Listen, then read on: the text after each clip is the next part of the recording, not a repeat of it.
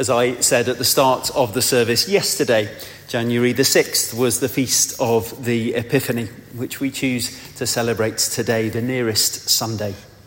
Epiphany means manifestation, usually with a sort of tone of suddenness to that manifestation, and an added sense that what is being made known is the essential nature or meaning of the thing in question. Think in terms of an epicenter, that has the sense of being at the very centre, doesn't it? Similarly, an epiphany has a sense of seeing what is at the very heart of that which is being made manifest.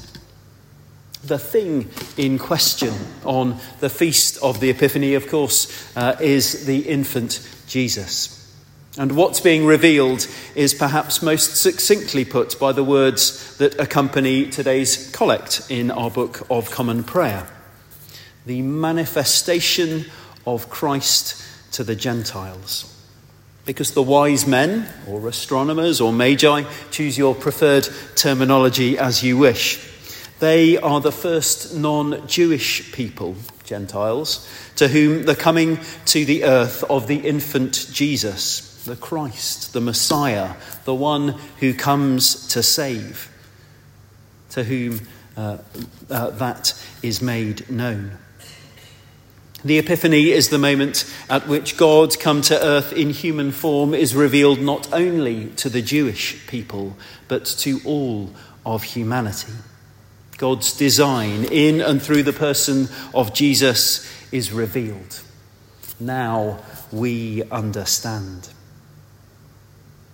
We're familiar, of course, from our carol services, many of them, with the passage from St. Matthew's Gospel that Janet has kindly just read to us. The story of the Magi is as central to the account of the Christmas story as is that of the shepherds in Luke. And it's wonderful and joyous that we join together in the Christmas season to celebrate in such variety the whole Christmas narrative. But I think that in many ways there's something uniquely special about the coming of the Magi to the infant Jesus. Many traditions and storytelling elaborations have accreted to Matthew's account of the Magi following the star sign to Bethlehem. He, famously, never actually tells us that there are 3 of them, only that there are 3 treasures that they gave to the infant. It's definitely not clear that they arrived at the time of Jesus' birth, rather than in the months after. And there's certainly never any biblical naming of them as Caspar, Balthazar, and Melchior. There are indeed extraordinary representations of them in art, perhaps most famously in the palace of the Renaissance Florence's ruling family, the Medici. An entire chapel is frescoed with the retinue of the 3 kings, all in lavish attire. Fantastic animals accompany them. And in the case of several of the most important figures, they bear features suspiciously similar to those of the most prominent family members of the Medici themselves, those who paid for the artwork. But today I'm glad that all of our church's Christmas tree, all of the Christmas decorations, the foliage, the candles that covered the church have been taken to one side, in accordance with tradition, of course. And that, although I have to ask your forgiveness a little bit for retaining it one day longer than perhaps it's supposed to be out, we simply have the stable before us. Sorry, choir, you'll have to imagine round the corner, won't you?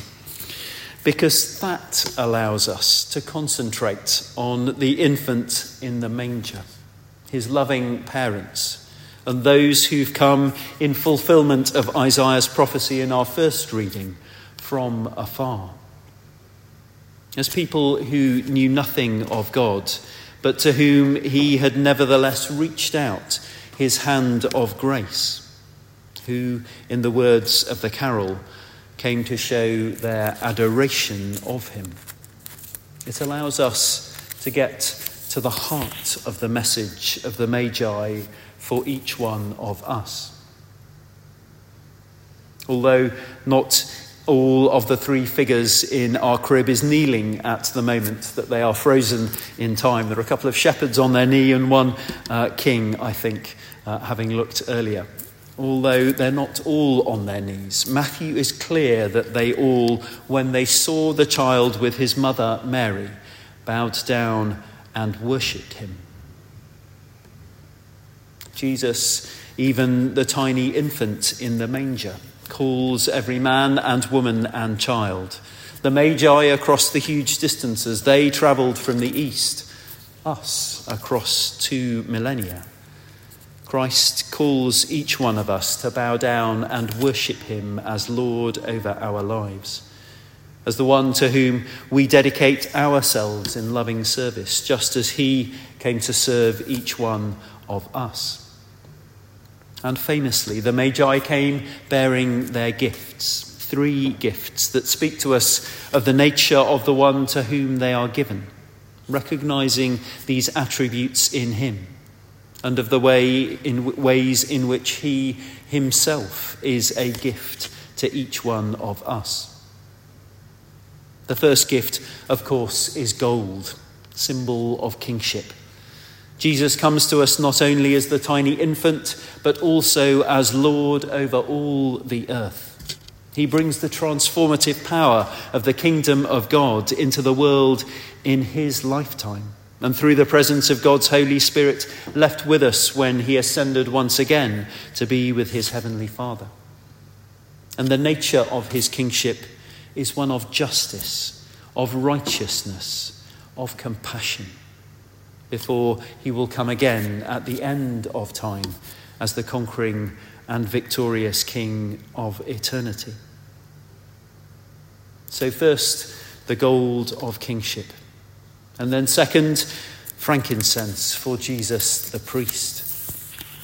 Incense was offered in Jerusalem's temple by Israel's priests as they interceded for the people, as they so the Jewish people believed they acted as the ones connecting God himself with those who believed in him. But Jesus comes to fulfill that role, the great high priest, as he's referred to in the letter to the Hebrews, and to be the one who represents us perfectly before God. We are therefore able to approach God ourselves, ask his forgiveness, and be reconciled with him despite all that we may have done. First, the gold of kingship. Second, the frankincense of priesthood. And third, the myrrh of the prophet. Myrrh was used to prepare dead bodies for funerals. In the person of Jesus are fulfilled the words of Israel's prophets, who predicted that one would come to serve and to suffer, and ultimately to die, in order that each one of us might have access to eternal life with him and with his Father, our heavenly Father. Myrrh presages that death on the cross, but also the resurrection that followed. These 3 gifts of the Magi, gifts to honour Christ and also to reveal Jesus, gifts held in worship in their hands.